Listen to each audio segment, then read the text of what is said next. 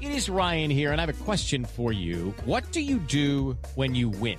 Like, are you a fist pumper, a woo-hooer, a hand clapper, a high fiver? I kind of like the high five, but if you want to hone in on those winning moves, check out Chumba Casino. At ChumbaCasino.com, choose from hundreds of social casino-style games for your chance to redeem serious cash prizes. There are new game releases weekly, plus free daily bonuses. So don't wait. Start having the most fun ever at ChumbaCasino.com. No purchase necessary. VGW Group. Void where prohibited by law. See terms and conditions. 18+. Slow Burn Media and Bill Huffman present Who Killed, a podcast that provides a voice for the voiceless. It's been a long journey, and I'm tired. 16-year-old Molly Bish disappeared while at her lifeguarding job at a pond in Warren back in June of 2000. What makes this even harder was that the crime scene at the time was virtually destroyed. They thought Molly had drowned. So by the time the experts got in and said, wait a minute, stop. You know, so much had been compromised. This would be wonderful for all of us if we could finally take this to the end and just some peace. That's what I want. What we're looking for is any kind of anomaly. So if you can dig a hole, take the sand out, put the soil back in, compact it, it's different than the soil around it. What we're doing right now is we're testing some people. We've gotten some DNA samples from people. We're matching that against some of the DNA we've gathered in the case, some of the evidence. Yes, I can't speak to it in detail, but you know, we have cause for optimism based on some of the stuff we've tested. And we're looking for that bit of physical evidence. We're looking for that tip. We're looking for that information. We're looking for a little divine intervention, you know, point us in the right direction. We need a break. Everybody wants to put this to rest for the family and, you know, get some closure and, you know, take somebody off the street.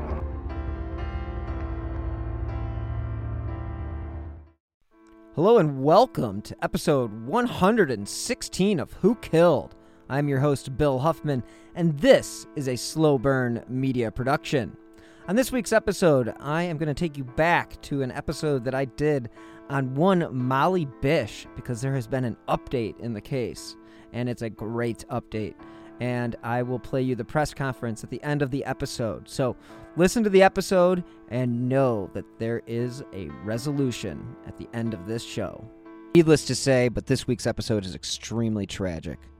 The case involves the disappearance of a 16-year-old girl from her summer job and the search for a killer that remains at large today. This is a case where the family's pain is palpable and the search for a killer weighs on everyone involved. The pain of losing a child is one that I can never imagine, and this is another example of a mother doing everything in her power to keep this case in the spotlight. This episode is one where you take the evidence and maybe you can help uncover who killed Molly Bish. On June 27th, 2000, 16-year-old lifeguard Molly Bish disappeared from her lifeguard post at Cummings Pond in Warren, Massachusetts. On June 27th, 2000, 16-year-old lifeguard Molly Bish disappeared from her lifeguard post at Cummings Pond in Warren, Massachusetts. On the day before Molly's disappearance, her mother, Maggie Bish, had noticed a mustached Caucasian male in a white sedan in the parking lot of the pond. Though he appeared suspicious, Maggie brushed it off and proceeded to leave Molly at work. Now, Molly had only been in her position as a lifeguard for about a week, and Maggie received the call on June 27th, 2000. 16-year-old lifeguard Molly Bish disappeared from her lifeguard post at Cummings Pond in Warren, Massachusetts. On the day before Molly's disappearance, her mother, Maggie Bish, had noticed a mustached Caucasian male in a white sedan in the parking lot of the pond. Though he appeared suspicious, her mother just brushed it off and proceeded to leave Molly at work. Now, Molly had been in this position for only about a week, and it was later that morning that Maggie's phone rang, and it was the police telling her that there had been no lifeguard on duty.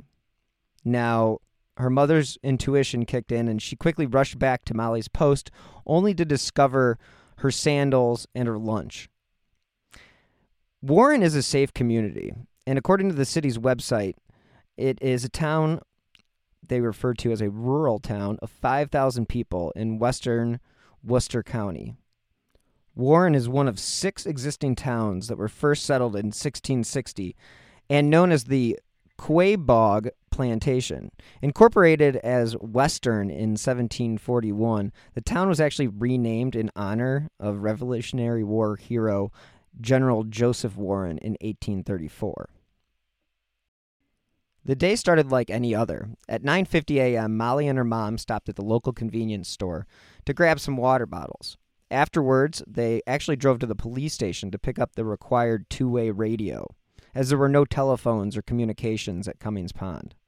The radio was actually the only way that the lifeguards could contact police or anyone outside of the area. Molly and her mother arrived at the pond at 10 a.m., and minutes later, the first swimmers of the day arrived. When people began to arrive for their swim lessons, they noticed Molly's things at her station and her first aid kit open, but no Molly. Given she was 16 years old, it was assumed she walked off with friends, and one of the mothers took over lifeguarding duties for the lessons. She later informed Molly's boss of her absence. It was at 11:45 a.m. that Molly's boss, via the two-way radio, reported to police that Molly had gone missing. The Warren Police Department didn't take the report seriously, assuming she had ditched work to hang out with her friends. When 1 p.m. came and went, and Molly still hadn't returned to her post, the police notified her parents. And this is when Molly's mother returned to the spot. In the summer of 2000, 16-year-old Molly Bish had began working as a lifeguard at Cummings Pond, and it was on June 26th, the day before Molly's disappearance, that her mother, Maggie, had witnessed a mustached man in the car parked in the lot where Maggie had been a lifeguard. Now, he may have seemed suspicious to her at the time, but it wasn't enough for her to, not drop Molly off. And then it was on June 27th when Maggie drove Molly to Cummings Pond and dropped her off near a lifeguard station that she reportedly saw no sign of the stranger from the previous day.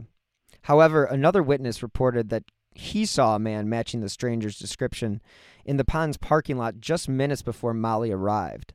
A local worker also reported that a similar car parked at a cemetery connected to the pond was seen by this individual.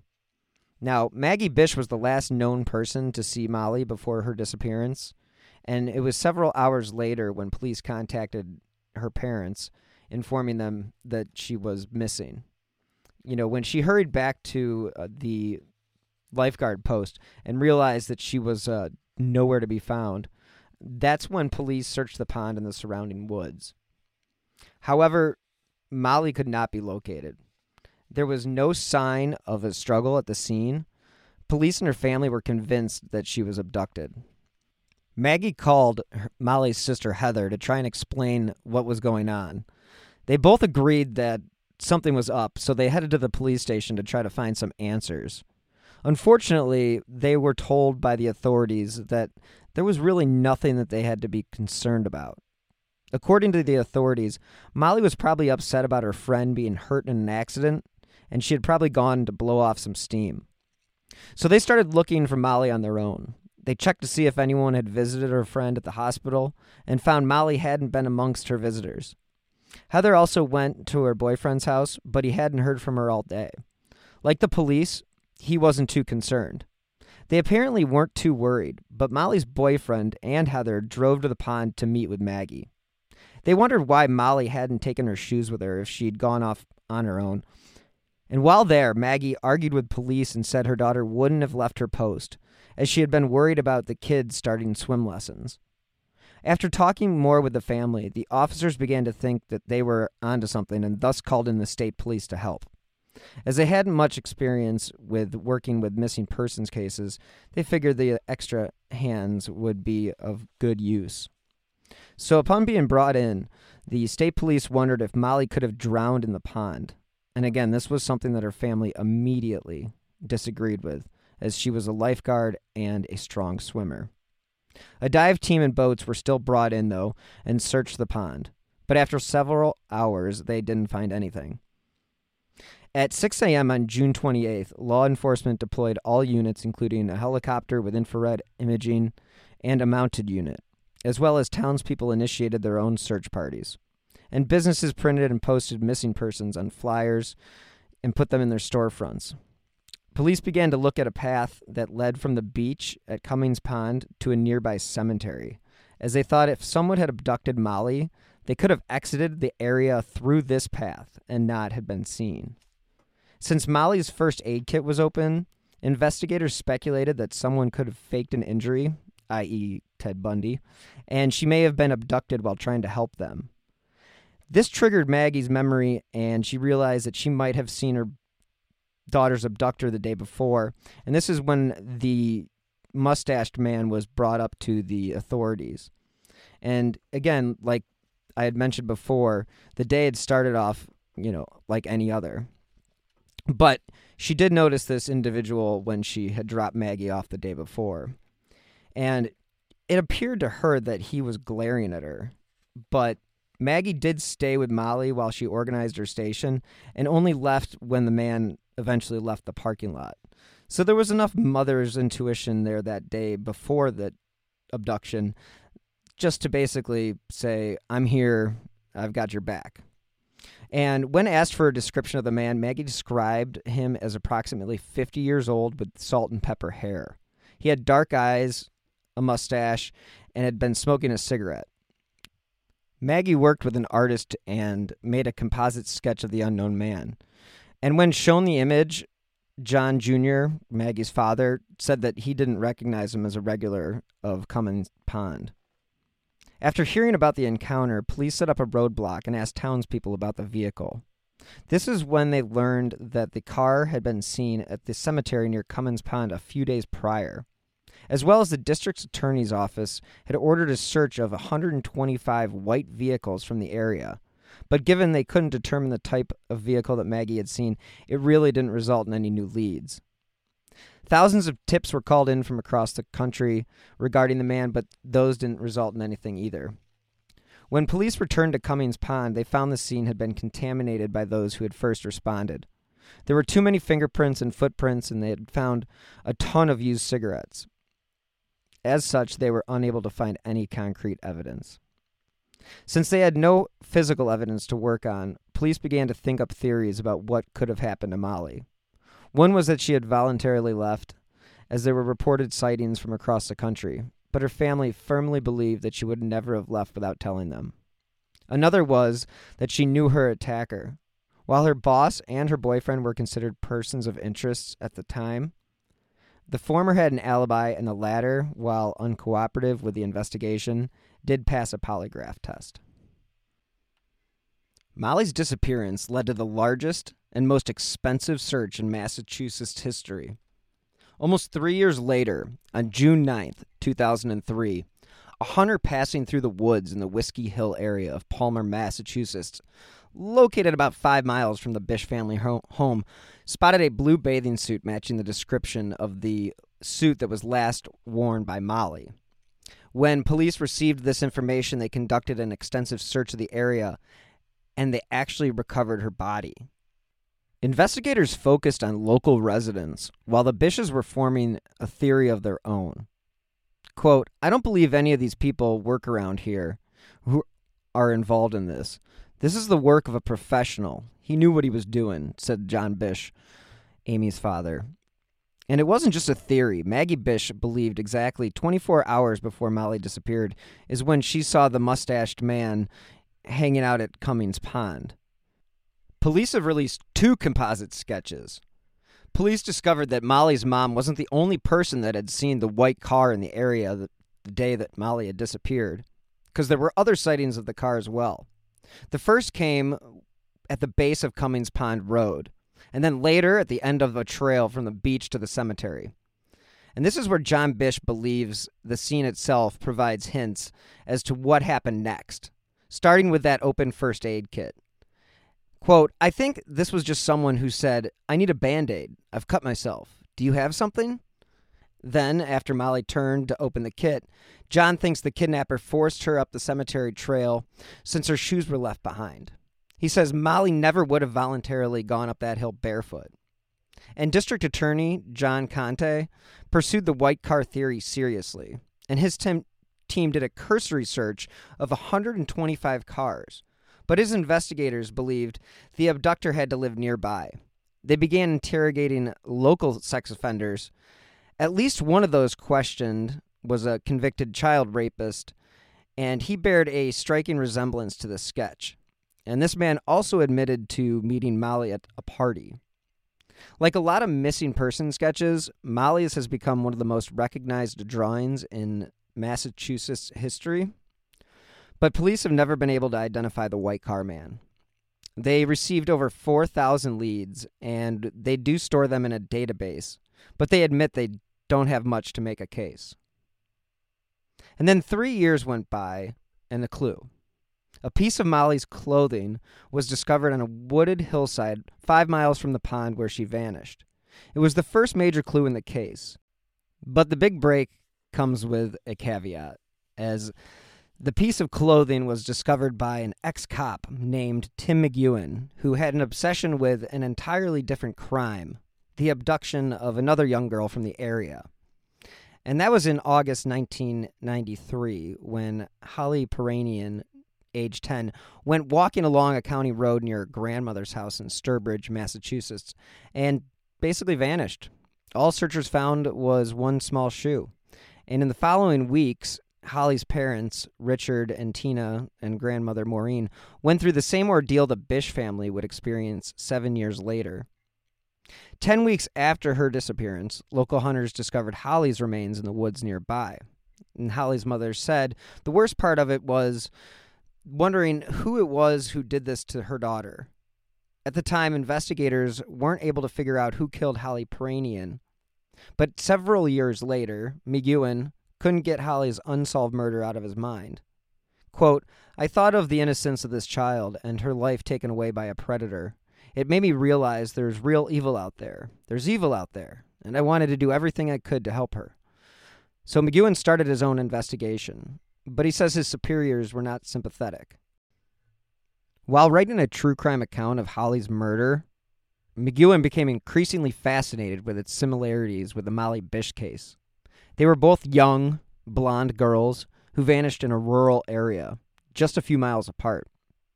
McEwen now went to the Bish family asking for permission to investigate Molly's case as well. 2 weeks later, police made a startling announcement.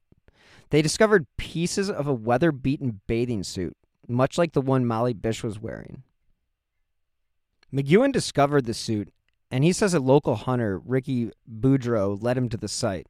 Boudreau says he had actually seen the blue suit months earlier, but he had forgotten about it until he crossed paths with McEwen.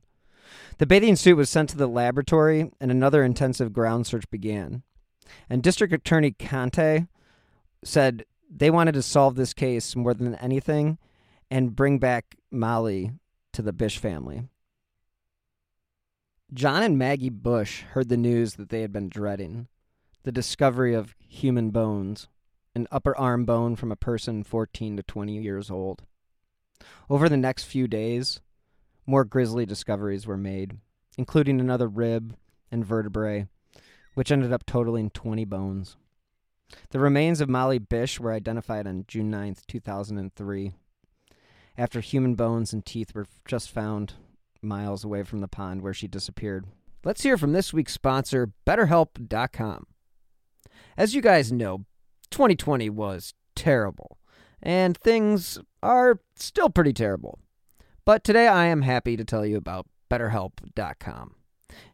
Because if there's anything that's holding you back or interfering with your happiness, BetterHelp Online Counseling is there for you. You can connect with a professional counselor in a safe and private online environment, and it's really convenient because with the current state of the world, it really needs to be. So now you can get help on your own time and at your own pace.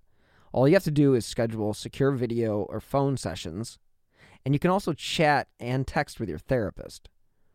BetterHelp really is there for you. They have over 3,000 U.S. licensed therapists across all 50 states.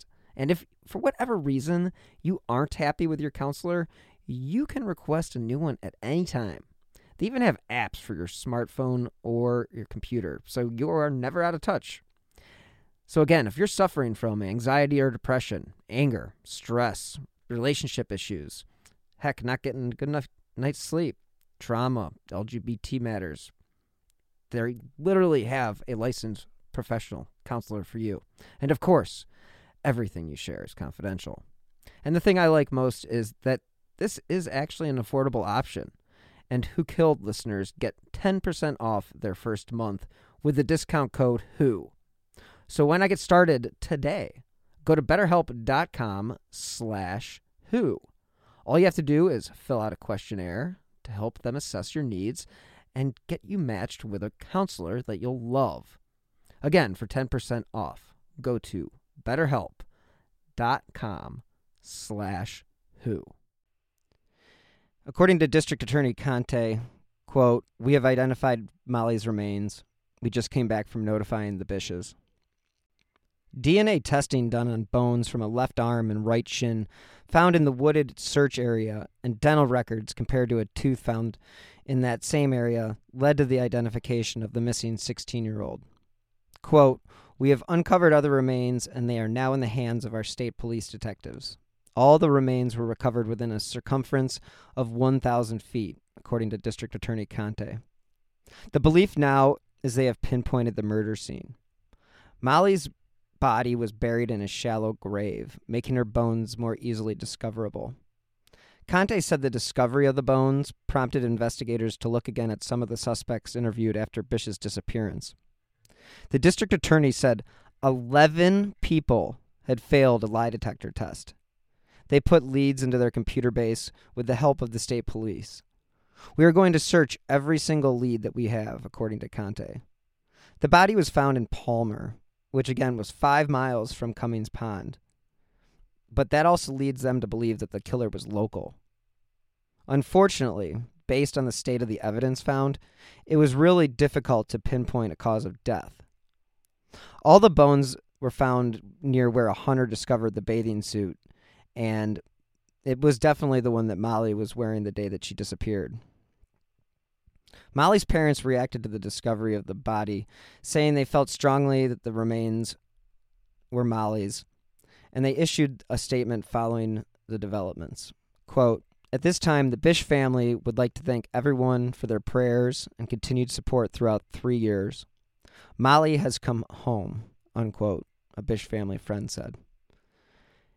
Again, it was back in 2000 when Molly had first gone missing. There haven't really been many suspects in the case, so nobody has been formally charged or arrested in connection with the crime, but several suspects have been named. Police focused heavily on the description of the mustached man in the sedan that Molly's mom saw the day before her daughter disappeared, because 2 workers at the pond had told police that they had seen a man similar to that description. I mentioned before, once was in the parking lot at Cummings Pond before Molly arrived for her last shift, and again in the parking lot of the cemetery connected to the pond by a small path. And if you remember, investigators were looking at that path as a potential pathway to where a kidnapper could have led Molly. In 2005, a Connecticut resident charged with attempted kidnapping was investigated briefly for connections to the case, but he was not charged. In 2009, police were led to a new suspect, Rodney Stanger. Stanger was a Florida resident who was convicted of murdering his girlfriend, Crystal Morrison. At the time of Molly's disappearance, Stanger actually lived in Southbridge, Massachusetts, just a few miles from Warren.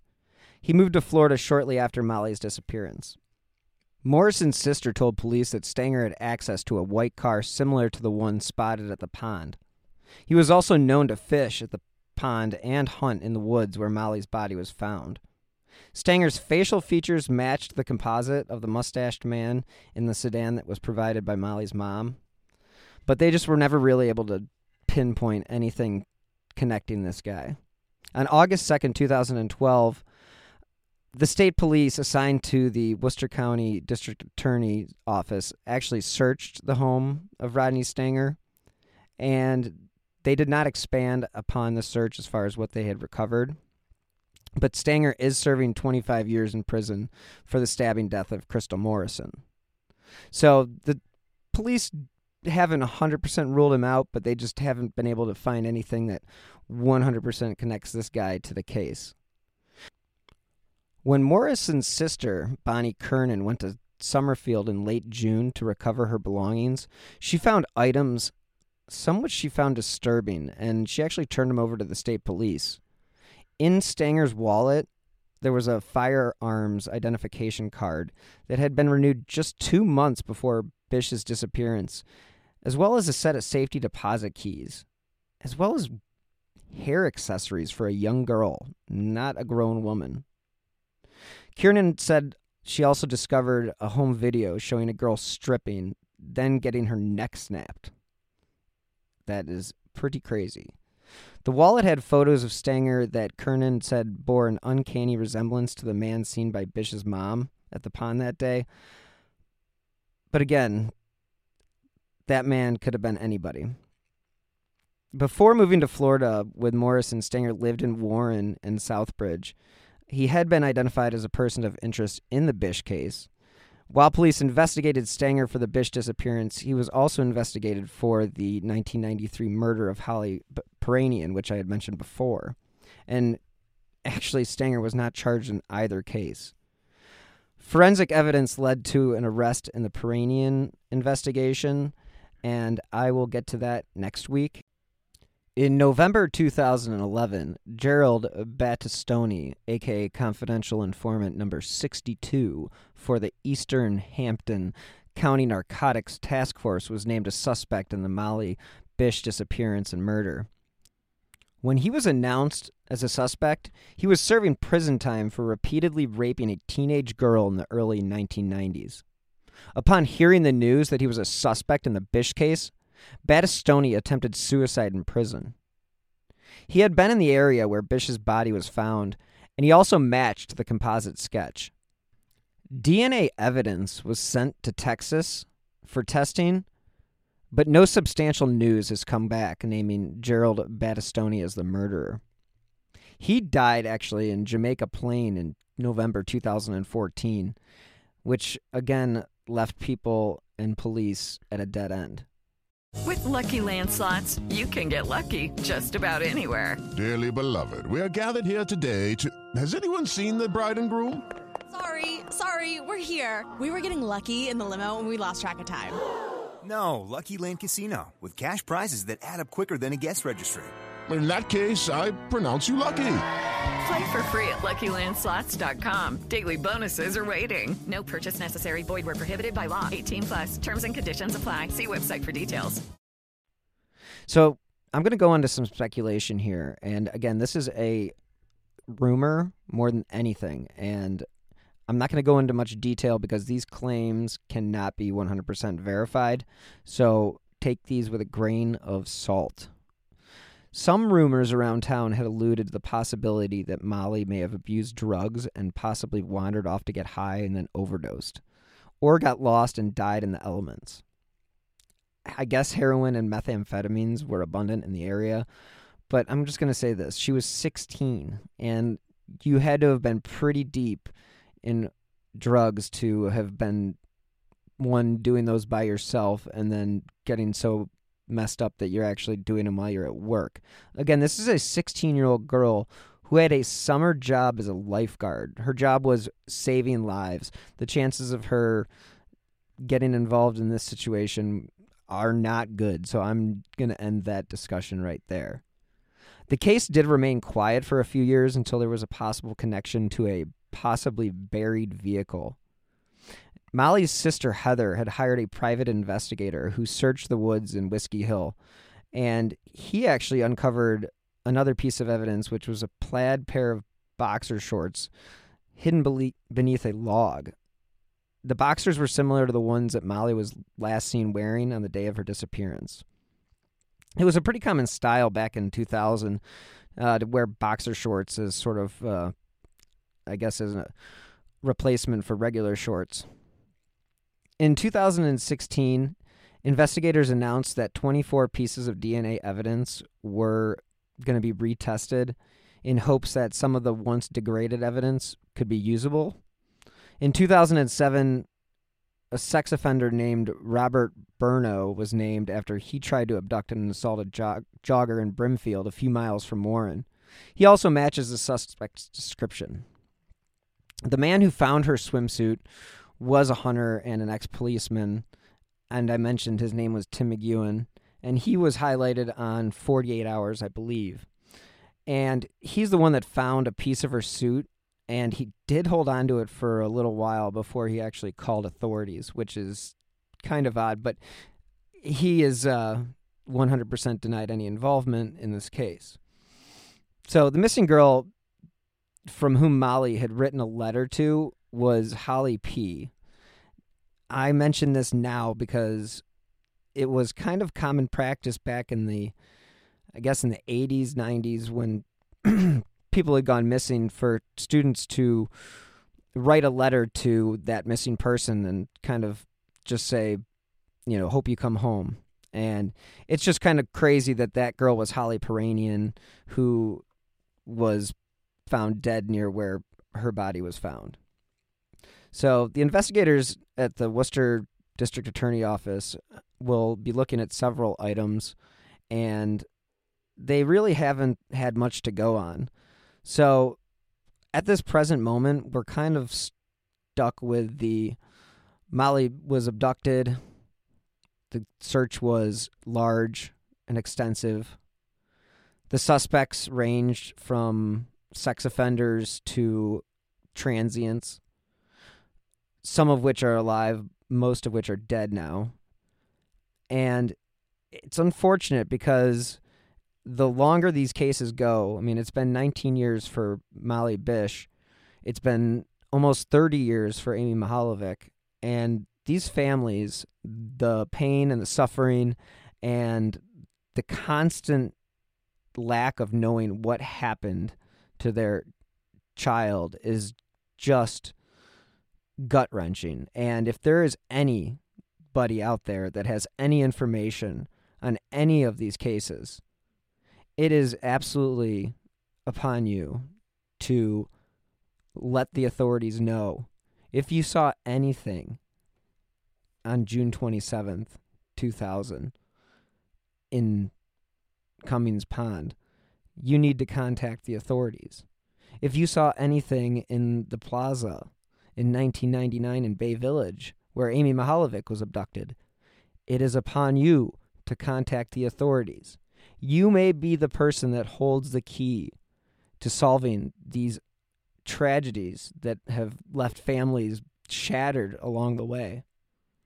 So, again, these shows are designed to inform and hopefully advocate for resolution. Again, I hope that the Bish family, the Mihalovic family, and all the other families that have been covered throughout these episodes understand that there is hope in finding answers. And these cases with new science and new technology are being solved every day. So my advice is to hang in there, as much as that is the most ridiculous thing to say.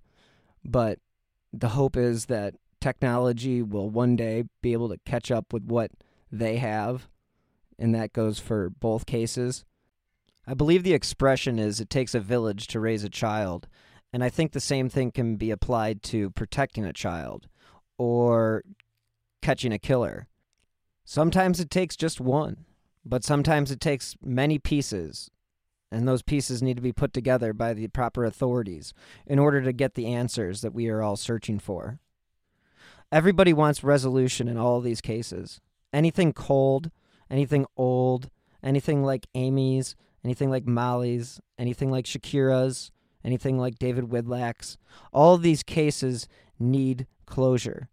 And with the proper following through with investigators, recognizing things when they're out of place, telling authorities when you think you may have seen something, all of that plays into the final resolution. So if there's anything that I can leave you with today, that would be just remember who it is that you're around. Keep aware of the people that you surround yourself with. And if anything is out of place, make note of it. You may never know when or where that might occur or where you might need that information.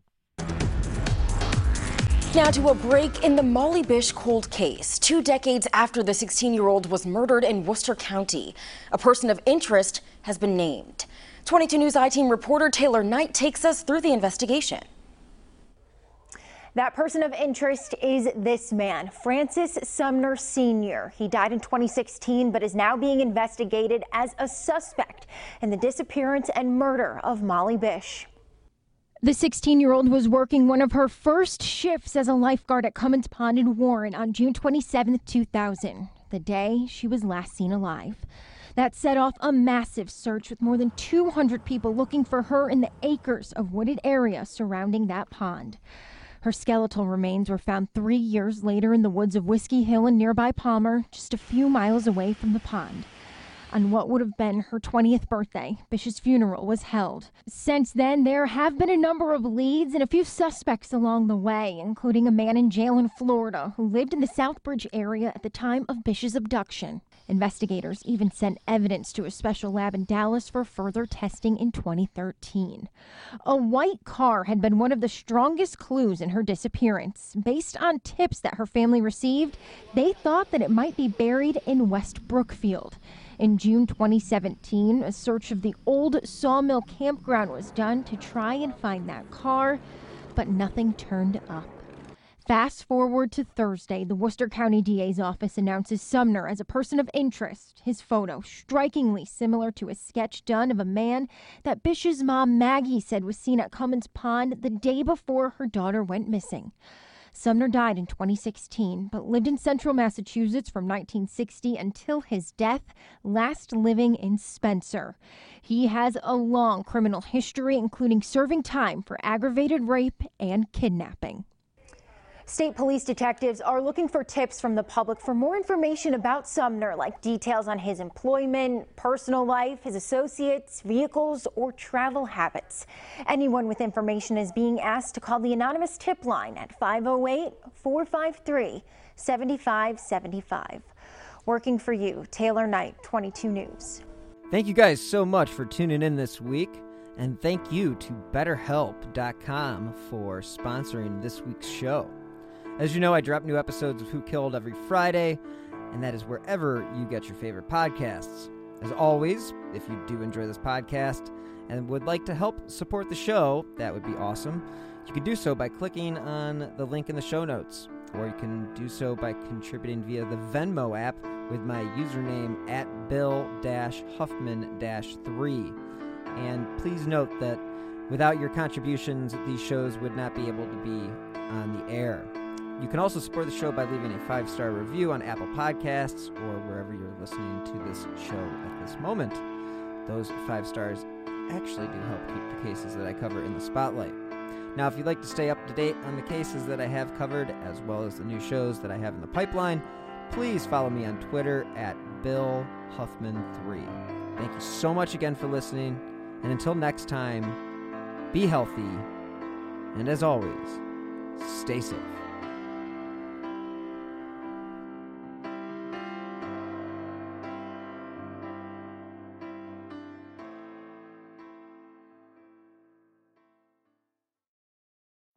Every day, we rise, challenging ourselves to work for what we believe in. At U.S. Border Patrol, protecting our borders is more than a job. It's a calling. Agents answer the call, working together to keep our country and communities safe. If you're ready for a new mission, join U.S. Border Patrol and go beyond. Learn more at cbp.gov/careers. Ohio is a land of mystery, from missing shipwrecks and lost treasure beneath her surface to strange phenomenon slicing through her skies. From myths that have evolved around historic events and people to the unsolved murders and disappearances that keep her communities wondering what happened. Find Ohio Mysteries on your favorite podcast app, and let's explore the inexplicable. OhioMysteries.com.